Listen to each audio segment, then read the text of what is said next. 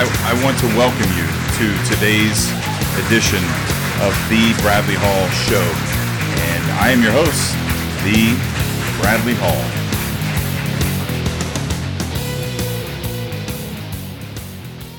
If you or someone you know has recently discovered through an at-home DNA testing kit that one or both of your biological parents are not who you always thought they were, I want you to know that you are not alone. In fact, there's a very large group of people just like you who have connected and bonded over this unique situation. I happen to be one of them. The group is sponsored by an organization called the NPE Friends Fellowship. If you would like more information on how to join this group, please visit my website, www.thebradleyhall.com, and look for the free NPE Resources Kit. Simply submit your email, and I will send you an email full of links and resources to help you in your journey, including specific instructions on how to find and join the NPE Friends Fellowship. We look forward to sharing your journey with you.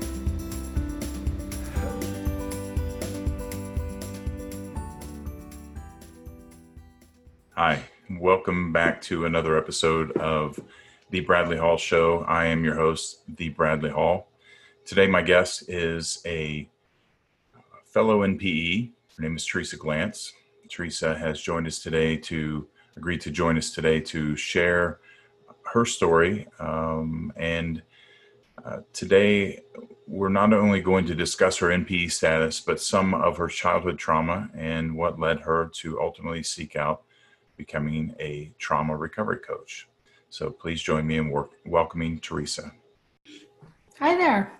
Hi, how are you? I'm good. How are you?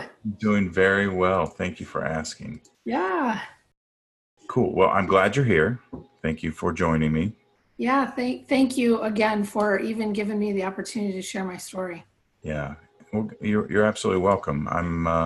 We both know how important sharing your story is, how cathartic it can be. So I'm more than happy honored that I can, help you do that publicly.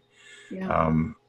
I shared in the intro that you're a fellow NPE, but that isn't how we met. No. Ironically, we're both in the NPE group on Facebook, but we met in the trauma recovery course, in Bobby Parrish's trauma recovery course. Yes. And I think you said to me, "Hey, I thought I recognized your name." Yeah. I was excited to see when they assigned our coach mentors. I was like, "Oh, he's an NPE." Like, I have to be honest. I'm not sure I've ever even spoken with another NPE. So I was really excited about it. I was glad to hear that. So to couple both the trauma coaching and the NPE world together was really exciting for me. Yeah, me too. And we actually have ironically, we have a couple of NPEs in our small group, which I found fascinating. Yes. That happened. I did see that we had another one. Yeah. Yeah. I'll have to ask if that was done intentionally. Yeah. It could very well been done that way. So, Sure. Anyway, I'm glad you're here and willing to tell your story. And I know a little bit about your story that, we've talked about a couple times. I know that you're not completely public with your story, and you do understand this is a public forum here. This is gonna go out. Yeah. You're okay with that? Oh yeah. You it's a big deal. I want, people who are listening who are not NPEs don't understand what a big deal that is to Sure. go public. Yeah, I think one of the things I've learned through this is when you discover you're an NPE, you really carry a lot of responsibility, both for your known family and your unknown family, and you have to make a lot of decisions. Nobody else can make them for you. You have to make them yourself, and you have to be able to step into territory that you have no idea what's going to happen. So, my thing is, if I can say something that would be helpful for someone else in my situation, I certainly want to be that person. Yeah, we have that in common. Yeah. Sure. I feel exactly the same way. And the reality is the the reality is that no matter how an NP handles it, someone's going to get hurt simply because of the circumstances. Yep. And it doesn't matter whether it's the birth certificate father, whether it's the birth father, the mother, siblings, or the NPE themselves, or it's probably a combination of all of them. Someone is going to be hurt and disappointed. Yeah. And so, the biggest thing that we have to weigh is how much are we willing to sacrifice ourselves to protect other people, protect, which is a very, very, very tricky equation, especially with the trauma involved, because with the NP discovery comes the discovery of old trauma. It all comes up to the surface. It all comes with it. Everything has a new meaning. We're now reevaluating everything. So now we have to reevaluate, is this person that I'm protecting really who I thought they were? Is our relationship really what I thought it was? Do they deserve being protected? Do they not being, and then I've had a lot of people come to me and just say, I'm going to tell everybody because they're angry, which isn't the right thing to do either. You don't want to use this as a weapon. And right. So confusing, so complicated. Yeah. And I mean, in an effort of being just really transparent, it was, and I mean, it is a traumatizing experience. And, I'm trying to guard my heart that I'm not using it as a weapon, and that I am not being slanderous. But I'm just not at a place where I'm fully at peace with all of it. I'm still working through it. And so I feel like what I know for sure, people can smell that on you when you're trying to be, vindictive, or you're trying to just go after somebody.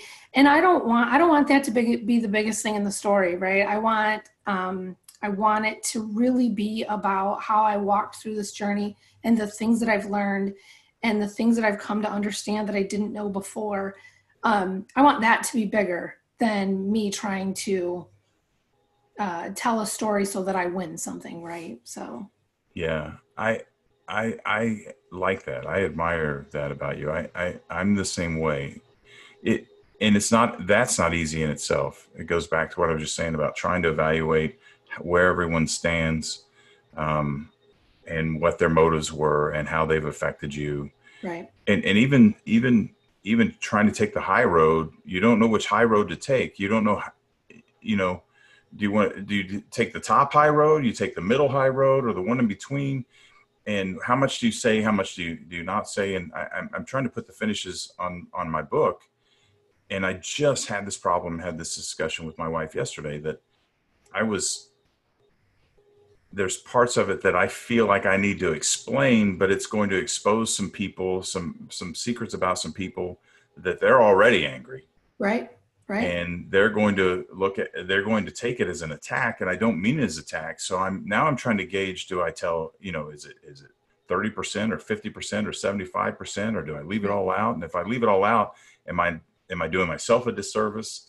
And it's an ongoing issue. And it's a heavy weight, and it's a heavy weight that just, you carry it every day, of how to walk through this and how to navigate it in a way that you are at peace with and that you feel good about, instead of, I'm constantly checking my heart to say, I want to come out of this different. I want to learn. I want to be different, but I certainly don't want to come out and have an agenda, right? And try to be slanderous or intentional about hurting somebody, because that is not at all my goal. Yeah. Yeah. Very well said. Yeah. Thank you. Yeah. If you had to do this all over again, would you do it? Yeah, there is no doubt in my mind I would do it all over again. I've learned so much, and there's been a lot of missing puzzle pieces. I didn't know they were missing, but they were. And so I feel like it was something that I needed to know, and it needed to be known. I would do it all over again. I would say it was the most difficult thing I've ever been through, and I've been through a lot. But by far, it's been challenging, but I've learned so much about me and my family and God and just all of those things. So yeah, for sure, I would do it all over again. Yeah. Yeah. And I know that we talked about this, um, that you wanted to talk a little bit about how your faith has come into play with this. Yeah. And I want to give you the opportunity to do that. Yeah. Thank you. So, I didn't grow up in a church home. We didn't attend church when I was younger. We were kind of anti-church. My dad wanted really nothing to do with church. So, as I got older and started to see that if I didn't make some changes in my life, I was just gonna end up being very similar to what my family was, divorced family and alcohol, lots of challenging things. So having my girls and my husband and I made a decision that we wanted to start attending church. My thought was, let's go to church so our girls grow up differently than us. I didn't know that it was me God was after. And so I feel like what I'm learning now in the trauma course, I feel like this was the first stage of my healing from my childhood trauma. I remember the concept of that God loves me and that I'm valuable. It was a really challenging concept for me to understand because I was really taught as I grew up that I was useless and worthless. And if you could think of a negative name for a young girl, I was called it. So the concept of trying to understand that I have a God that loves me and that would die for me. And, that became very challenging for me. But what I understand now, that was kind of my first season of healing, right? New neural pathways to say, hang on, I am worthy. I am important. I am valued, right? Those kind of things that became that was hard. That was not easy for me. And many times we link God to our earthly father, right? We see him kind of the same. Right. We go, my earthly father treated me this way, then God treats me this way. So, that became a big challenge for me as I kind of walked through that piece of it. I will say when I had my NPE discovery, and we can talk about that a little bit, but the bottom fell out. I mean, I lost my bearings of who I was, of where I came from. All this trauma resurfaced. And so needing to anchor to something that I fully believed in and that I believed wasn't going to dupe me was God, right? I believed that. I was like, I got to hang on to something that I can anchor to because everything else, I've just lost my footing. So just some great stories. We don't have to go into all of them. We had a trip to Israel right after my NPE experience. And it was a pretty powerful experience to go to Israel and to be in the tomb that Christ was in and just weeping over where I was, right? I was more focused on where I was at the time. My faith has played a big role in getting me through this. And I'll tell you, I'm certainly not there. I have a lot of work I still need to do, but I'm grateful that I have a truth I can anchor to. And for me, it has been the most helpful thing by far. Yeah, that's awesome. Thank you for sharing that with me and with the listeners, because there's no doubt that there's someone out there that you spoke to. What's funny about me, and I don't want to get on too much on religion. I want to focus on your story, sure. But depending on the conversation you have with me, I've been accused of being heretic, and I've been accused of being, brainwashed by religion. And I'm very fascinated. I've always been fascinated with religion, and I think that this is a this is a very, very oversimplified statement, but I am a huge proponent of faith, and I am a huge opponent of dogma. Mm-hmm. I believe that dogma is the gateway to corruption. Ironically, I think dogma is intended to prevent corruption, but human beings can't help it. It's just what we do. Mm-hmm. But I'm a huge proponent of faith. I think that faith is the anchor. I think it's extremely powerful.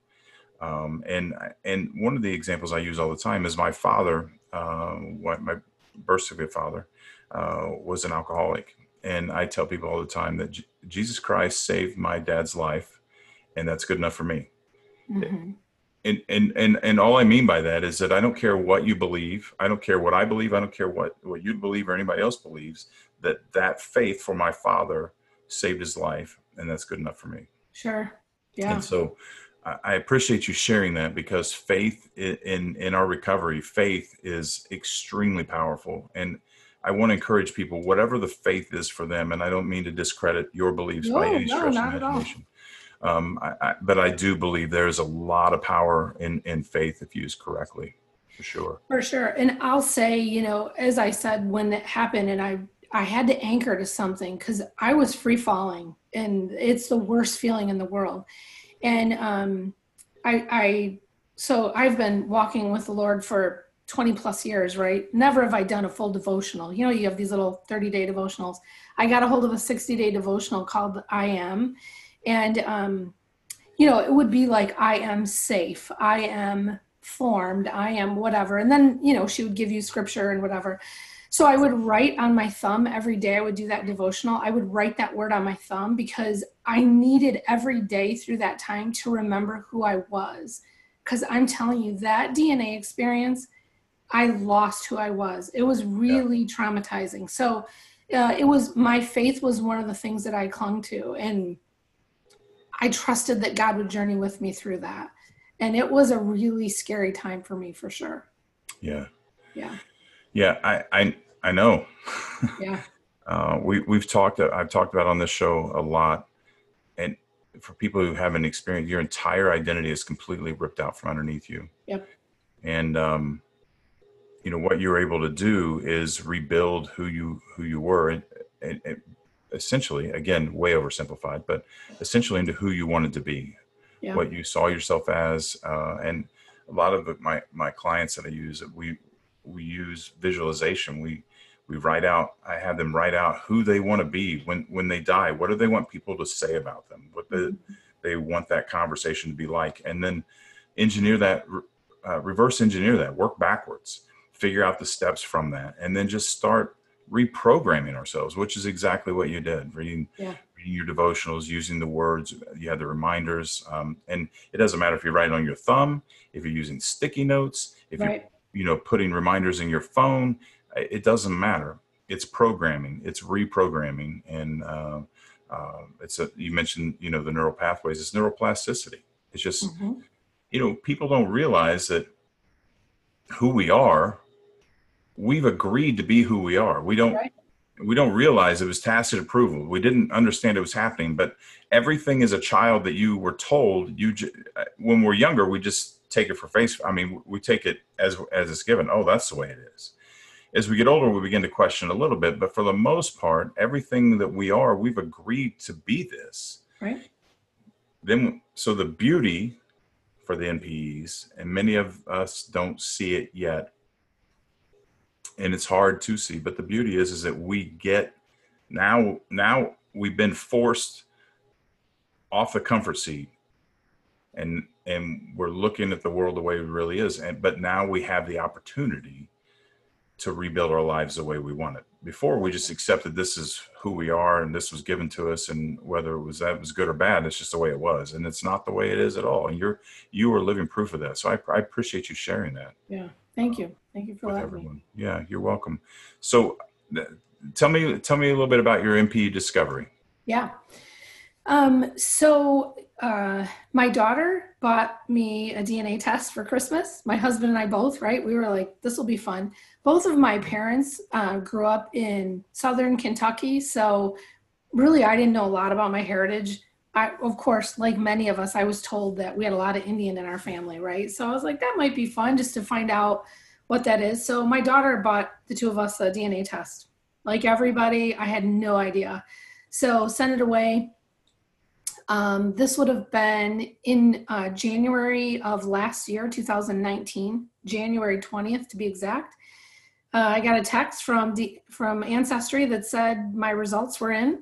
I was actually walking at the mall. I'll never forget it, because when I clicked on it so I could see what it was really quick, and it said I was 43% Italian. And so I was like, 43% Italian? Like, my parents are both from Kentucky. So I kind of just dismissed it and put my phone away.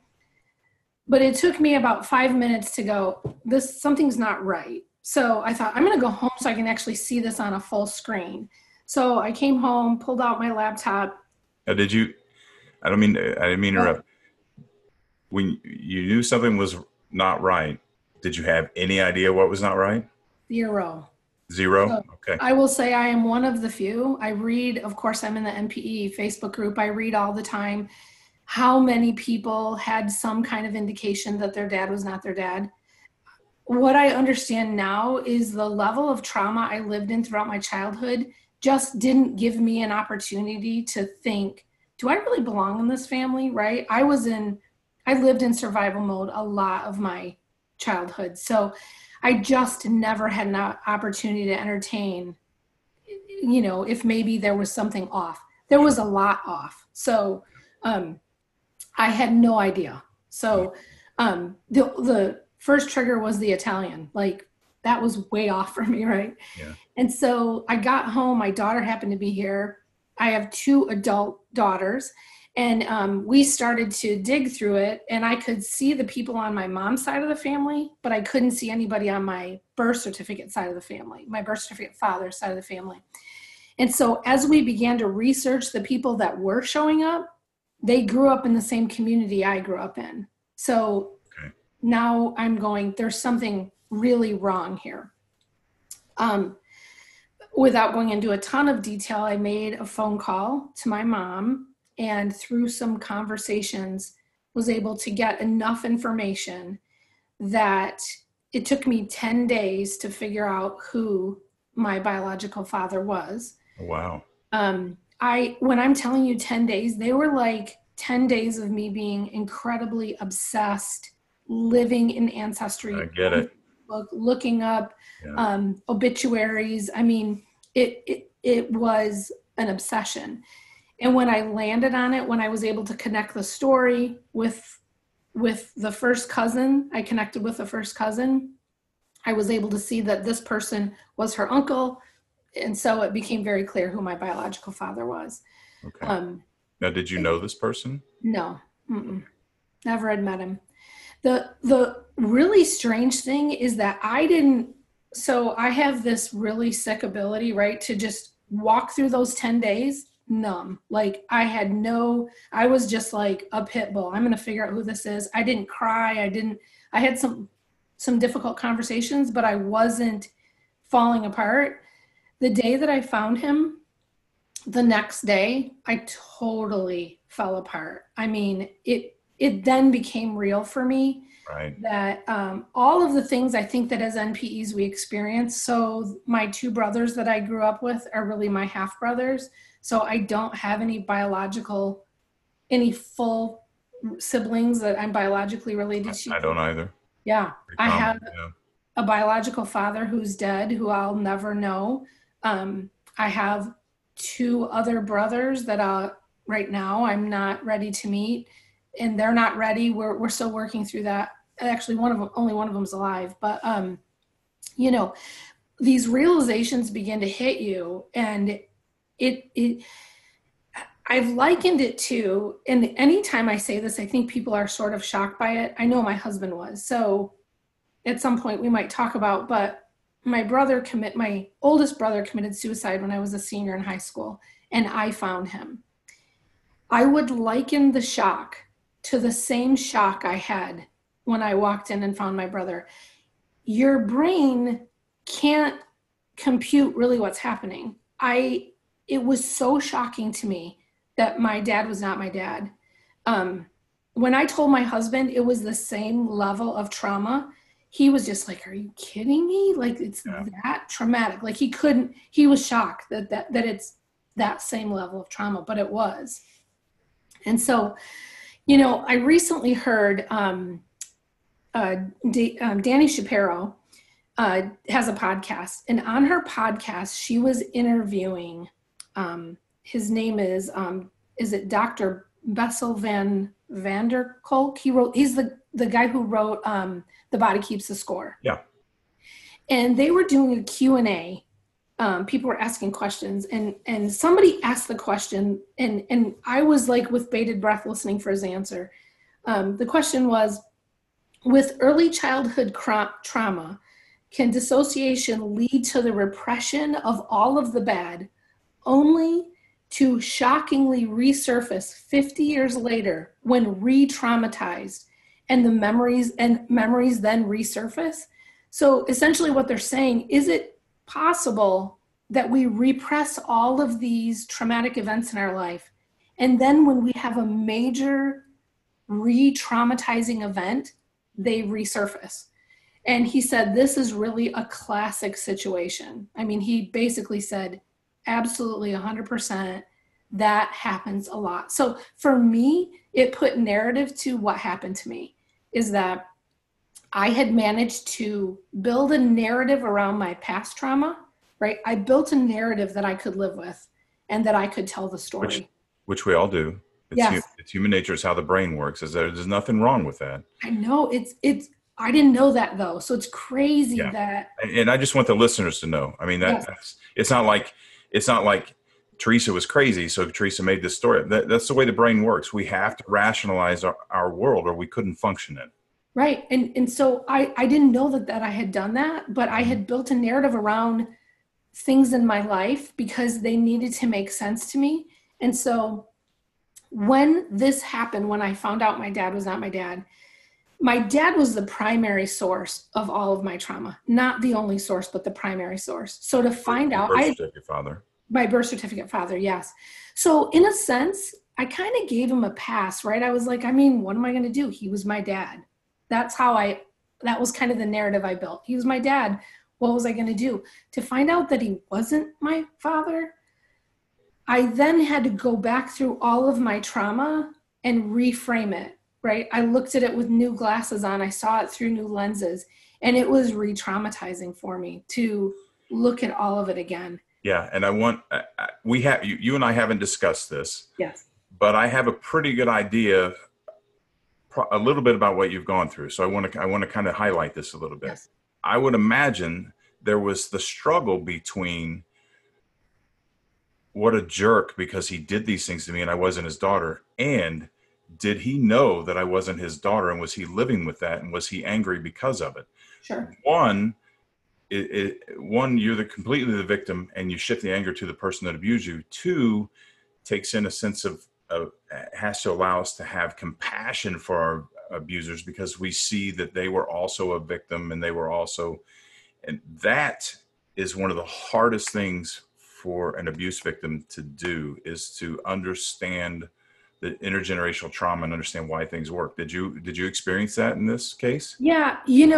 I get the questions all the time of, do you think your dad knew? Your birth certificate father, do you think he knew? So I love everything to just be tidied up and put away nicely, right? I'll never know. Yeah. My gut says he didn't know. My gut says he didn't, but I will never know the truth. I will never know if he had an idea, if he thought maybe.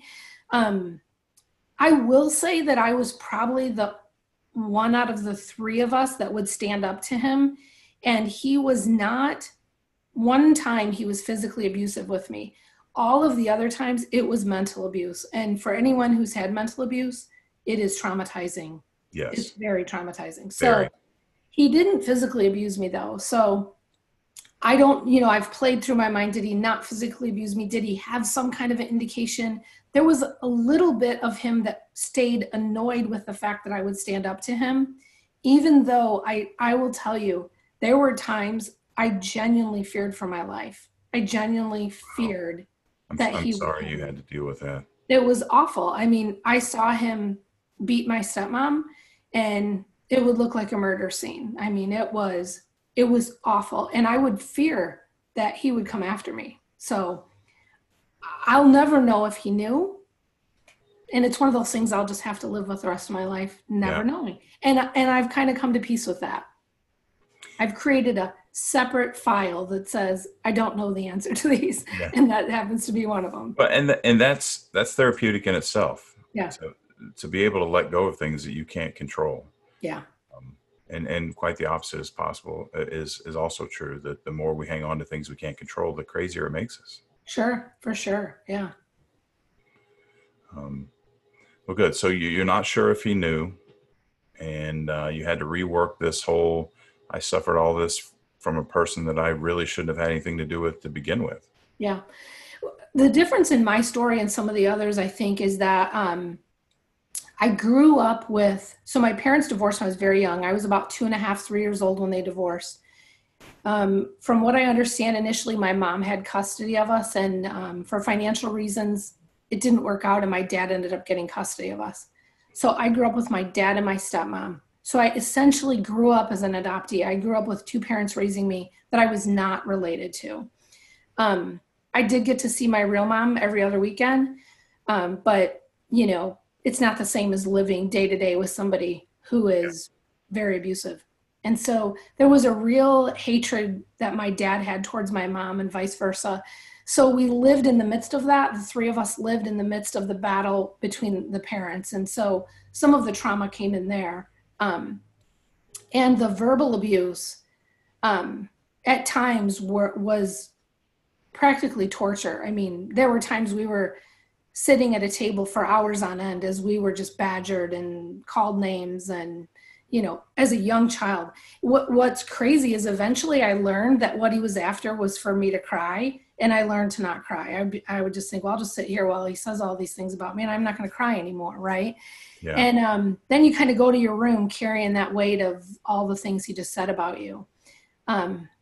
Fortunately, there was something in me, like I like to say now, it was the Italian in me, right? There was something in me that said, I'm going to try really hard to not believe what he says about me. I will say that I've navigated my life well, thinking that I didn't believe that. What I understand now is it's still in there. I still struggle with some of that. And it's important that we touch. This is an amazing conversation. Thank you. Yeah. Because we do believe it. We're a child. We're a child, and these people are teaching us about the world. Why wouldn't we believe what they tell us? Right. And so we react in two ways. We either believe it and we succumb to it, or we believe it and we spend our lives fighting against it, which is what I did. Yep. It sounds like that's exactly what you've done. Yep. And so it still heavily influences who we are. We're constantly fighting. It's a Don Quixote story. We're just fighting windmills. It's just a daily battle over and over and over against something that shouldn't really matter, but it's so important to us. It defines our very being. Sure. My value, I've understood, is that I struggled still to believe that I'm valued and that I'm important and that I can overcome things. Absolutely. Even though looking in, you would think, well, sure, she's got that down. It's not true. I battle it all the time. And it's because I was told repeatedly that I was of no worth. So, and not only was I told that, but my life illustrated that, right? My environment said the same thing. So, which I believe ultimately is the reason my brother took his own life. When you kind of walk through that kind of life, and my brother was 22 when he ended his life, and had already. I'm sorry, how old were you? I was 18. 18, okay. 18, yep. And I was a senior in high school at the time. And at this point, my oldest brother was, like the rest of us, he's trying to just journey through life and figure out how to make it work. Yeah. He had already had a number of drunk driving tickets. Back then it was a little different than now. Signs were pointing towards he was going to replicate a really difficult life like we grew up in. And so we were very close. He was really, he was my father figure in my life. He tried really hard to watch out for me. At a young age, the age of 13, I was already drinking. I was doing drugs. I was smoking pot. I was doing all the things that were just acceptable in the environment I grew up in. And so he tried hard. Not uncommon to abuse survivors. Yes. Yeah, for sure. I mean, it's just, I think back now, I go, was I doing that to cope? Or was I doing that just because that's just what I did? I don't know the answer to that. I do know that in the environment we were in, it was very common. So Yeah, and I'm sure that that comes into play, right? I mean, monkey see, monkey do. That's what Yep. we replicate behavior. It Yep. also, uh, trauma survivors have the inability to uh, I can't think of the word I want to use here. So we have a trauma survivors. Um, Mm, boy, this is I got myself here. that's okay. The It is a common symptom of trauma survivors to engage in risky behavior. We lose the ability to gauge what is good for us and what isn't, and or we don't care. I don't. I'm sure it's probably a combination of both, but it is extremely common for people to abuse substances and engage Yeah. in risky behavior that are trauma survivors. At a very young age, 13. I mean, I think about my 13th birthday. I remember I drank a pint of schnapps. I will tell you that didn't end well.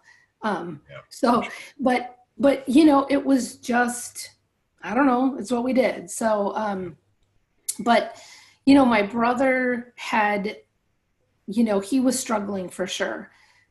None of us knew what that meant, or none of us were engaged enough to understand that he was headed towards something like suicide. Yeah, So it was my senior year of high school, midterm exams. I came home from school. I saw that his car was parked on the street, and I was like, oh, awesome. He's home for lunch. He worked, and nobody else was there. Came in, and right away I knew something was wrong. He I saw the dogs were cowered under the table, and he left a note that said, "Don't come in my room." And yeah, so of course, what are you going to do? I mean, yeah. I walked down the hall, and his door was open. It was cracked a little bit, and I could see he was laying on the floor. And I walked in, and he had put a shotgun to his head and ended his life. And I saw that. So, um, Sorry. yeah, thank you. I've journeyed back through that time so many times, and when I tell you that what your brain does in that moment is I've dug back through that moment so many times. I was instantly gripped in fear, and I I didn't know what to do, so I ran out of the house, and I went to my neighbors and asked her to call the police. And when the police came, and when they walked out and shut his door, um, it was a total nightmare. We had just entered into a nightmare.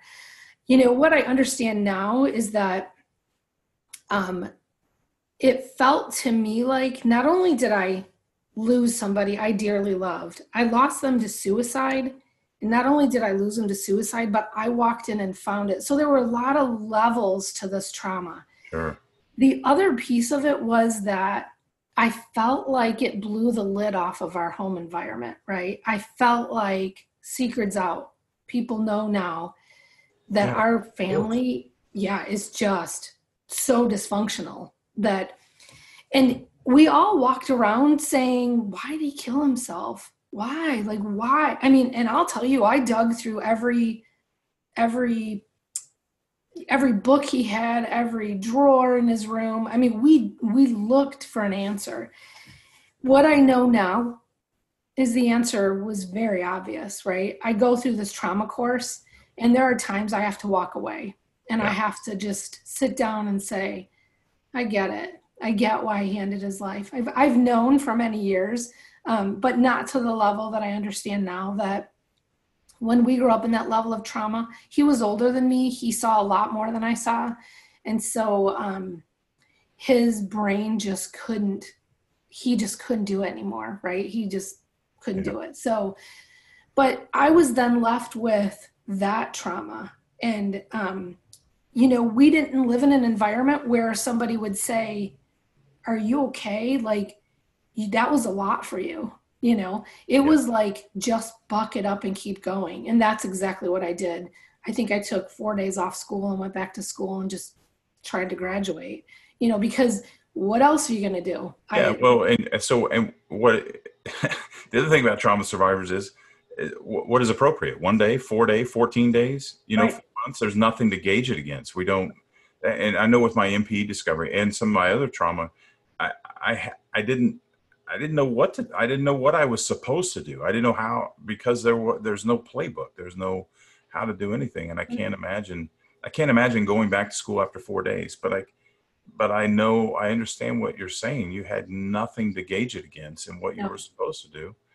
No, and I did have a teacher say to me, "Do you feel like you need to go to therapy?" And that was really foreign to me.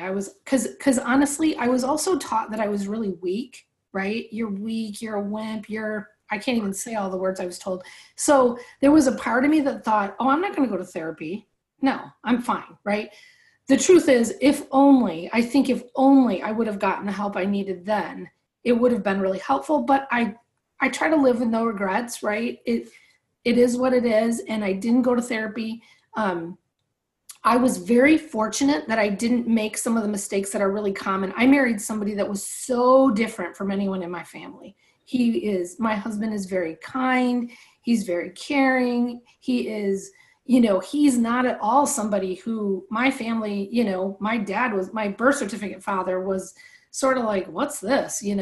He's totally different from us. Yeah. And I thank God that I did marry somebody completely different than how I grew up, which is not always the case. So I did too. yeah. I got lucky. I know. And I didn't know what I was doing. I had no idea what I was doing. No credit to me. I'm just grateful that God led me to somebody who was different, and that I had the wherewithal to say, I do want a different life. I knew back then I wanted something different. I remember as a young child laying in bed, the nights where my dad would be in a rage, and I would think to myself, someday I'll get out of this. Someday I'll live differently. Someday I will not have to lay in bed in fear for my life. And I'm so grateful that I've been able to, through the help of God, been able to do that and break the generational sin and the generational trauma in my family. My girls have a great relationship with their dad, and I am forever grateful for that they did not grow up like I did. Yeah. You brought up another good point, intergenerational trauma. Yes. First of all, kudos to you for breaking the cycle. Thank you. Yeah. It's critical. It's absolutely critical. Yes. And we'll never know how much of all that we actually did lay on our kids, but we know enough to know that we broke it in its current state. Yep. And I'm very transparent. We are very transparent with our children about our intergenerational trauma. I was going to say our childhoods, and I don't want to really. It's hard to do that because it lays the blame on top of everybody else. It really is intergenerational. I mean, yes, it's down from somewhere. And we've been very transparent with our children to let them know, hey, we probably damaged you somehow, but first of all, for what we know we did, we're sorry. And for what we don't know we did that you won't know until later, we're sorry for that too. And tried to tell them that if, they have the right to come to us and discuss things with us. That's huge. That is absolutely huge. And I see, a lot of people, it takes a lot of awareness to do that, because some people think they're breaking from the cycle just by breaking from the family, but their break is toxic in itself. Yes.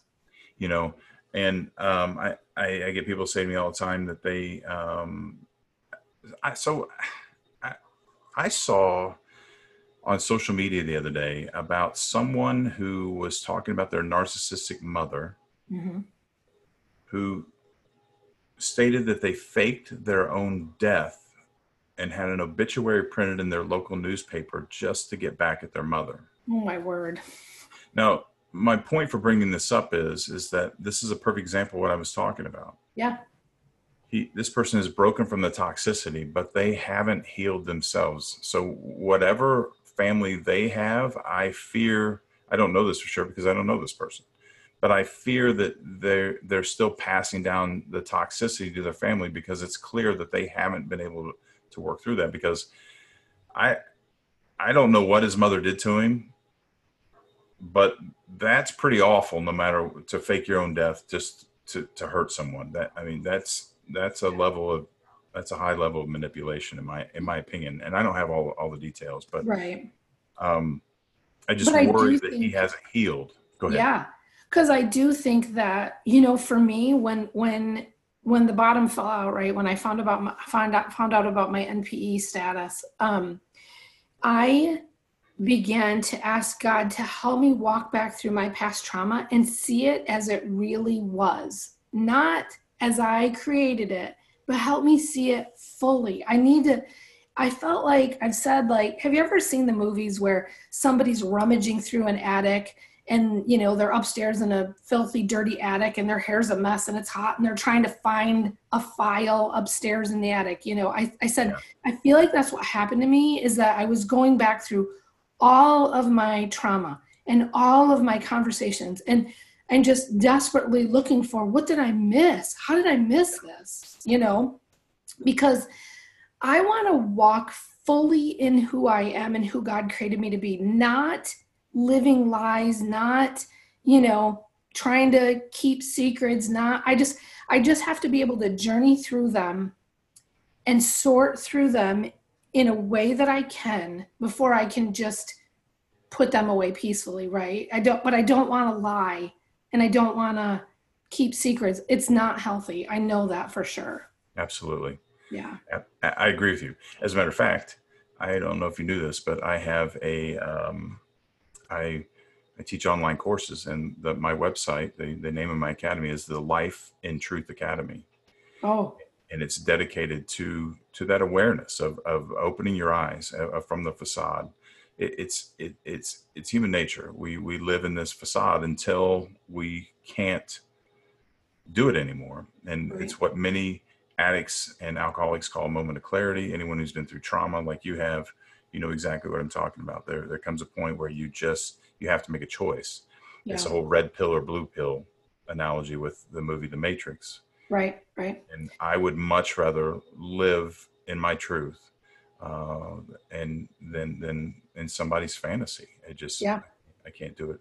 I can't. I'll say when, as I found out about my NPE and started walking through that and how to tell the family and should I reach out to the new family and, going through all of the things that we as NPEs carry a heavy weight and try to decide. Nobody can make that decision for it. We have to make that ourselves, right? Do I want to reach out to the unknown family? How do I tell the rest of my known family?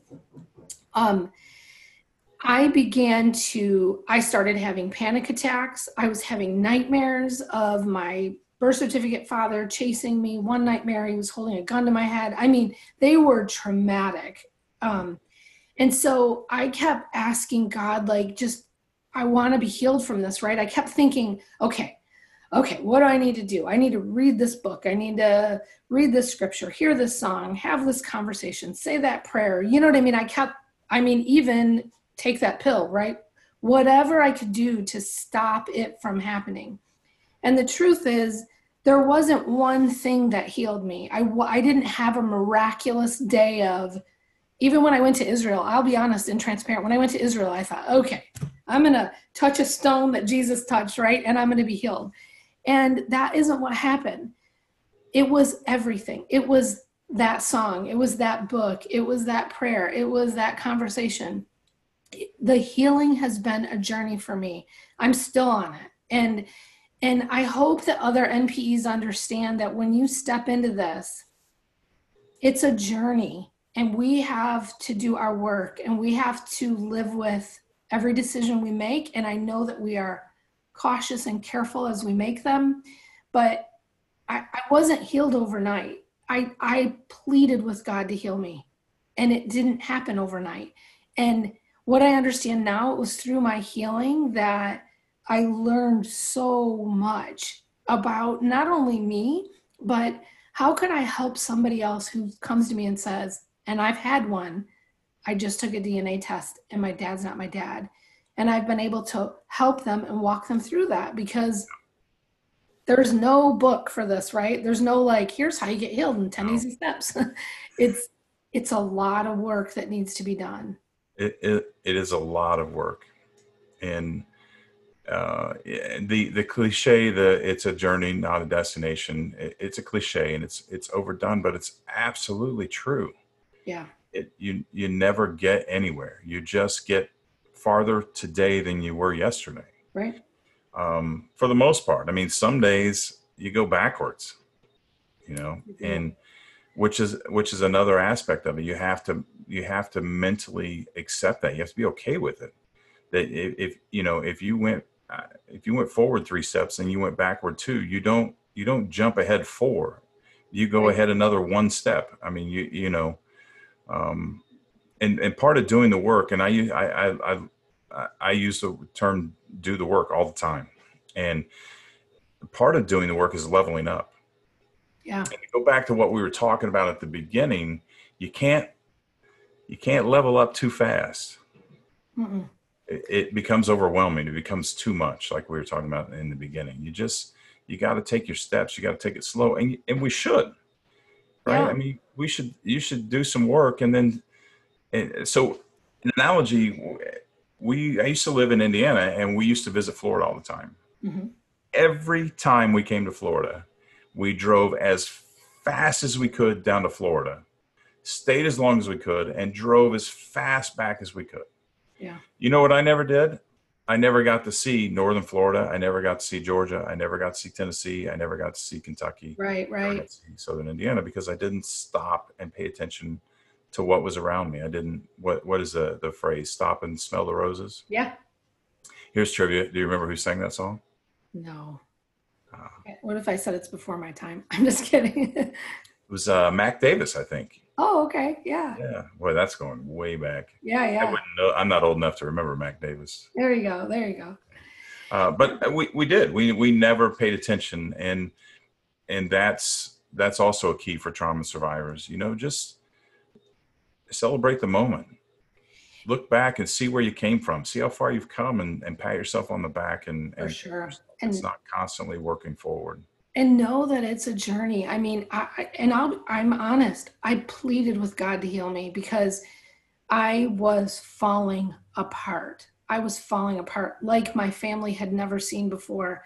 And I thought I didn't know how I was going to get out of it. I didn't know how I was going to regulate my brain again.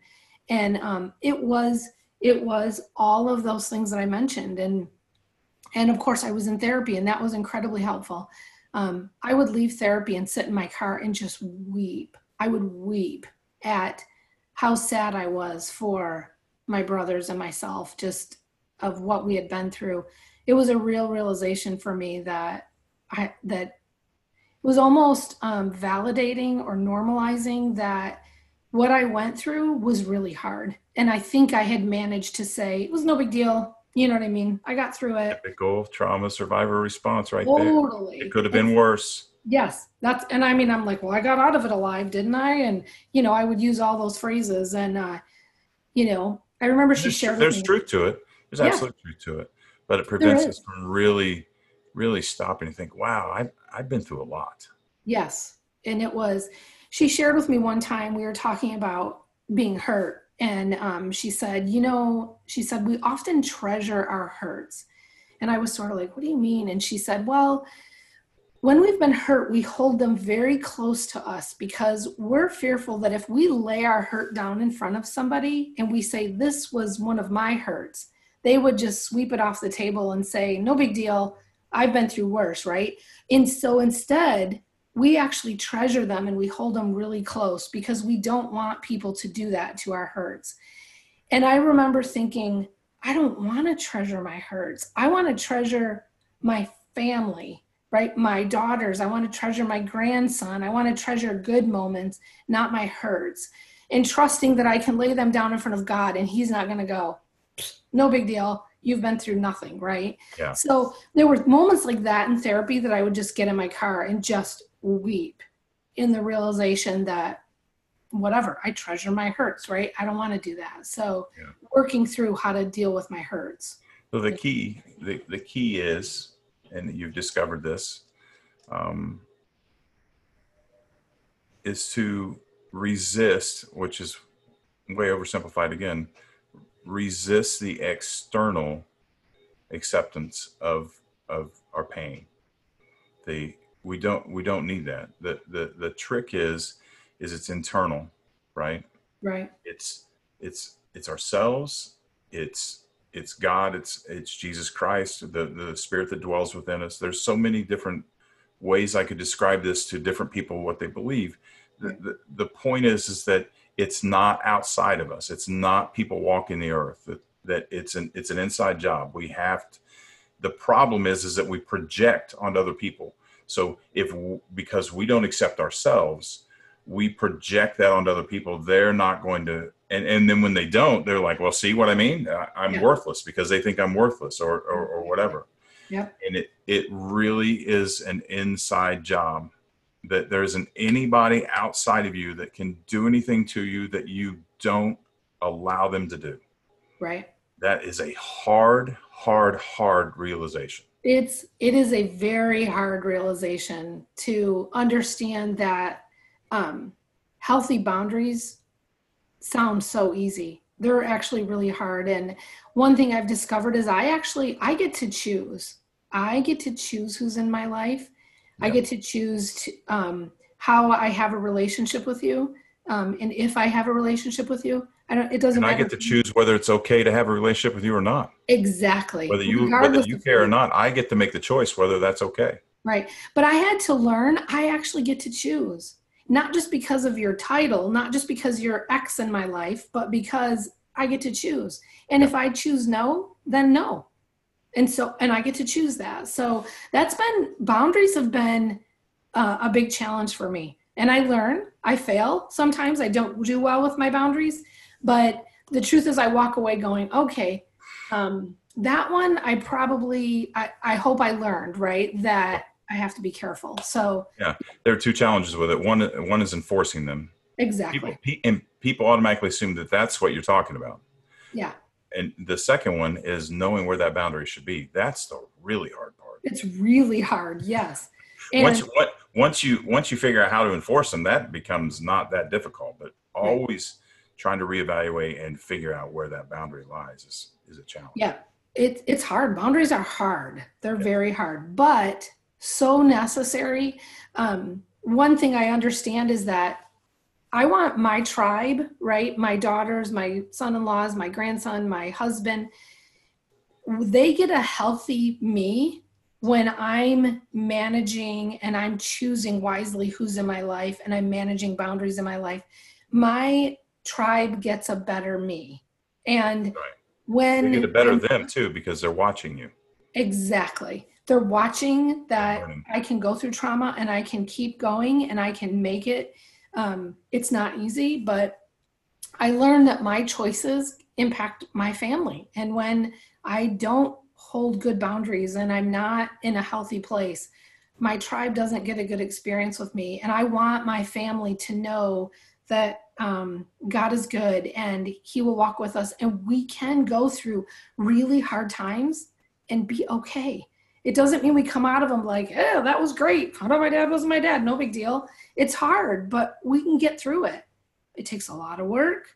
It's a long journey, but we can get through it. Yeah. Yeah. Very well said. Thank you. I'm going to tell you, again, I'm grateful that you joined me today. Yeah. I think, I don't mean to put you on the spot, but I think you're amazing. That's why I asked you to come on today. Thank you. Everything that you've been through, your outlook, where you're at, it's remarkable. And I think you're an inspiration. And I wanted to put you out here so people could be inspired by your story. So thank you for sharing that with us. Yeah. I mean, that's the reason I wanted to do it. You know, it's not a fun story to tell. No. I wish I didn't. But it does get better the more we tell it. Sure. Yeah. And I wanted, I always think if one person can look at you and say, oh, wow, if you got through that, maybe I can get through mine. Right. To be an inspiration, it's invaluable for sure. Yeah. Yeah, for sure. So you are working on your certification to also be a trauma recovery coach. So if anyone is inspired and wants to connect with you early, you will be coaching soon, I presume? Yep. I think we'll be doing our exam in August. So gearing up for that. I'm very excited about that. I have no idea how that's going to unfold, and that's okay. I'm just walking through it and learning as I go. So I'm really excited about it, though. Yeah. Yeah. Well, I think you found the right place. I think this is definitely right up your alley. So I'm Thank you. looking forward to it. So, Yeah. okay. Any last words? Anything you want to say?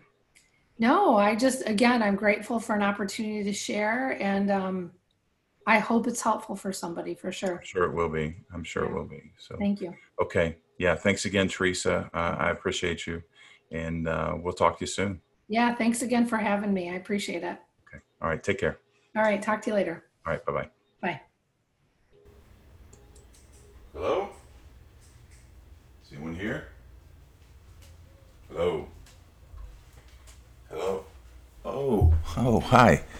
There you are. I've been looking all over for you. I want to thank you for listening today. I also want to tell you, if you haven't checked out my website lately, you should do that. It's www.thebradleyhall.com. Just to remind you, I am a holistic life coach, a certified mindfulness instructor, and I am a trauma recovery coach. And in these uncertain times, sometimes we just need someone to talk to help us clear our thoughts, help us organize our thoughts, and help us map out a clear direction of where we want to go to help us navigate through the obstacles that we may encounter through daily life.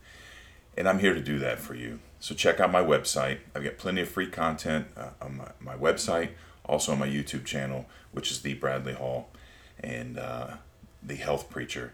And I'd love to hear from you. So thanks again for listening. We appreciate your support. And until then, take care of yourself.